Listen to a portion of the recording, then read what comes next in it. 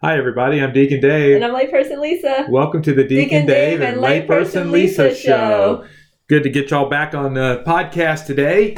And we're going to talk about forgiveness. Yes, forgiveness. So, Lisa, I would imagine that you might have one or two stories about forgiveness. Well, I was going to tell a saint story. Well, why not? Okay. Go right ahead. Who's the saint? Saint Maria Goretti. Oh, okay. So she was a young girl whose father had died when I think she was 9. So her and her mom moved in, or another family moved in with them. And the other family had a young son who was a few years older than Maria. And he wound up attacking her and leaving her to die. And it took her 20 hours to die. And her mom was at her side. And she just kept telling her mom, you have to forgive whatever the young man's name, and I don't know. And she just kept praying for forgiveness for the young man.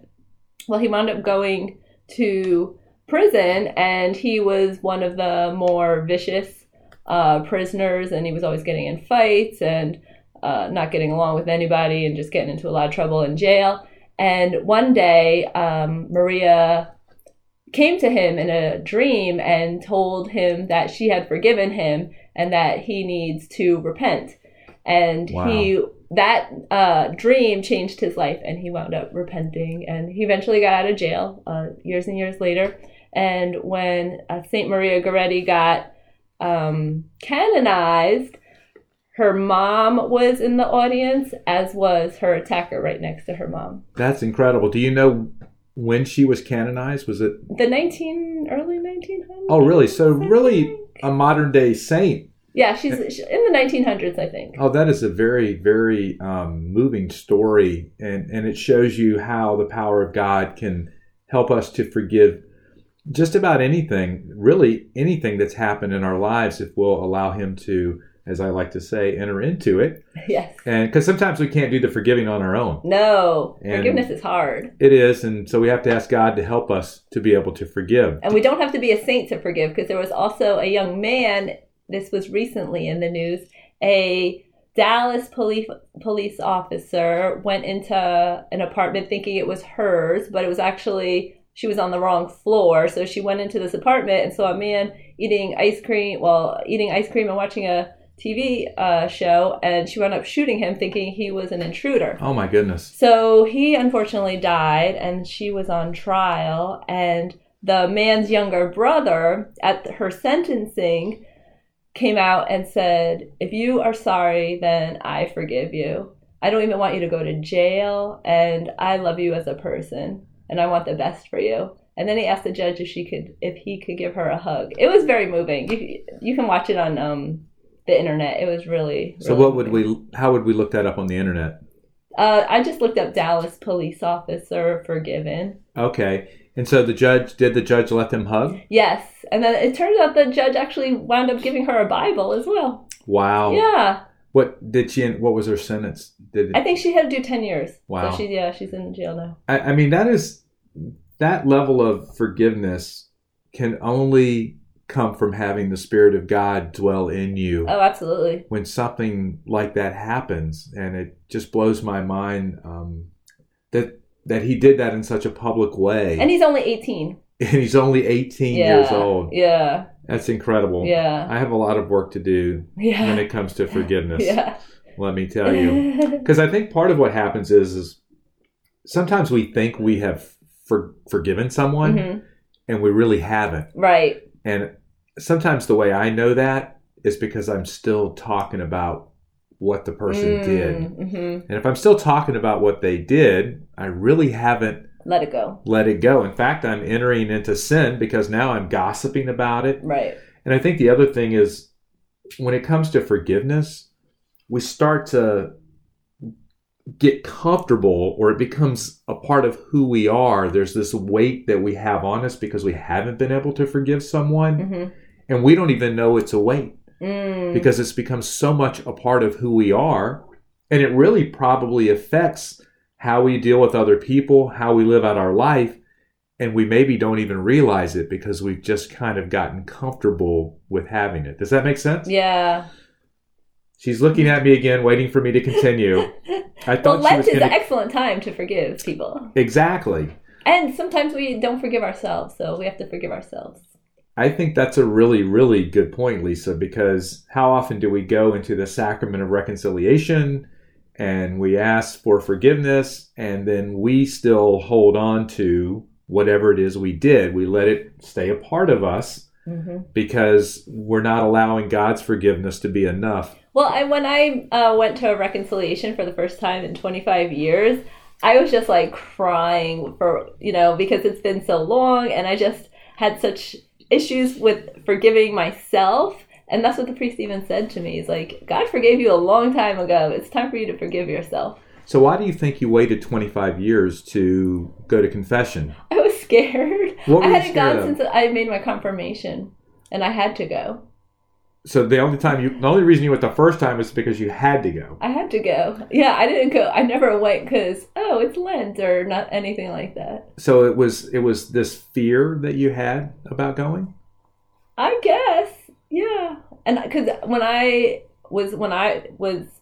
think I've probably only gone up to that point like maybe four times. Like when I made my first reconciliation, and then maybe another time or two, and then when I made my confirmation. Right. So now how often do you go to reconciliation now? At least once a month. So what do you find going more often has done for you? Because you have both extremes. I didn't go for 25 years. Yeah. And then now I go once a month. What's the difference now? I don't know. Like yesterday, I'm going to date this podcast, but so I went yesterday, and like I was really like when I was driving there, I was really looking forward to going. Lisa, you're not dating the podcast because they don't know what day you're going to reconciliation. But when you said you dated it. I know. But we haven't given a date, so they don't really know. Sure, yeah. So it's all good. So I'm going to tell you what I think more frequent reconciliation does for people. Mm-hmm.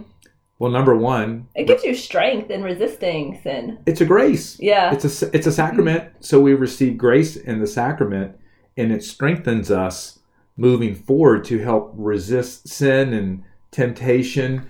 And sometimes when the spiritual warfare really kicks in that we talked about a couple of weeks ago, you have that sacramental grace that's available and instilled in you to help you to resist whatever it is you might be struggling with. Yes. She's looking at me again going, I need to... I like to point out to y'all every time that she's looking at me. Yes. So do you have any other personal stories of forgiveness that you would like to share? Well, not to get too personal, but I have a family member who caused me a lot of hurt throughout my life, and I always had a hard time forgiving that person.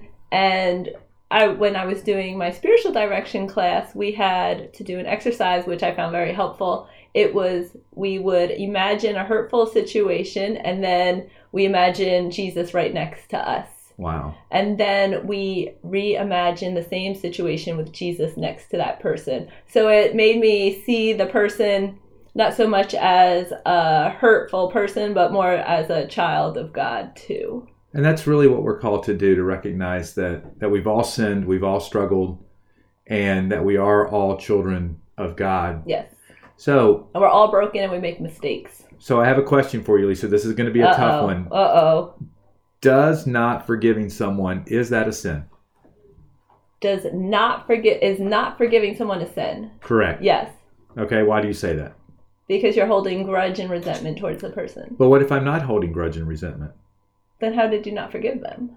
Very interesting, huh? Yeah. I think this has come up several times before, and I think we have to ask ourselves, if I'm struggling with forgiving someone, is there anger? Is there resentment? Are there these other things that are causing me to enter into sin? Mm. And the other part of it is, if you are struggling with forgiving someone, ask God to help you in forgiving them, to give you the grace to help you to be able to forgive. That's another thing that helped me too, is I would go to reconciliation and tell the priest that I was having problems with this relationship, and the priest would always tell me to pray for that person, so that helped a lot too, I think. Same thing happened to me. I was I told Father one time, I said, every time I see this person because of what they did, it makes me mad. Mm-hmm. He says, every time you see him, pray a Hail Mary for him. Mm-hmm. And now I do that, Mm-hmm. and it has actually worked. And I've had other cases where through frequent confession and the recognition that I need to forgive someone, that I have actually authentically been able to forgive someone who before I didn't even want to be in the same room with. Wow. And now we're friends. Yeah. And it was all because I made a conscious choice to allow God to enter into that and to help me to forgive him. And sometimes when you try to, and we're already over 10 minutes, believe it or not, sometimes when you try to forgive someone, they don't think that they need to be forgiven. A lot of times they don't. They don't see they did anything wrong. Right. And so now there's this question is, do I have to physically tell them that I forgive them, or how does that work? I don't think you have to. Well, in this particular case with this one person, I actually went to them and I said, listen, you may not understand this, but what you did hurt me. Oh, okay. And I forgive you for it. Oh, okay. And so for me, physically saying it to him and then actually living that out moving forward, because when you live it out moving forward, then you know that you've authentically forgiven that person. If I started to avoid him again and not then talk you really to him, did it. Exactly. But I had a peace and a comfort about me being around him. And so I can see the power of God working through me to forgive him, because we're really the ones that are holding on to the burden. Right. It hurts us more than it hurts the other person. Right. So I think God is calling us to receive his mercy and to be merciful. Mm-hmm. And we have gone way over our allotted time, Lisa. So I'm Deacon Dave. And I'm Layperson Lisa. We'll see you next time. Bye. Bye.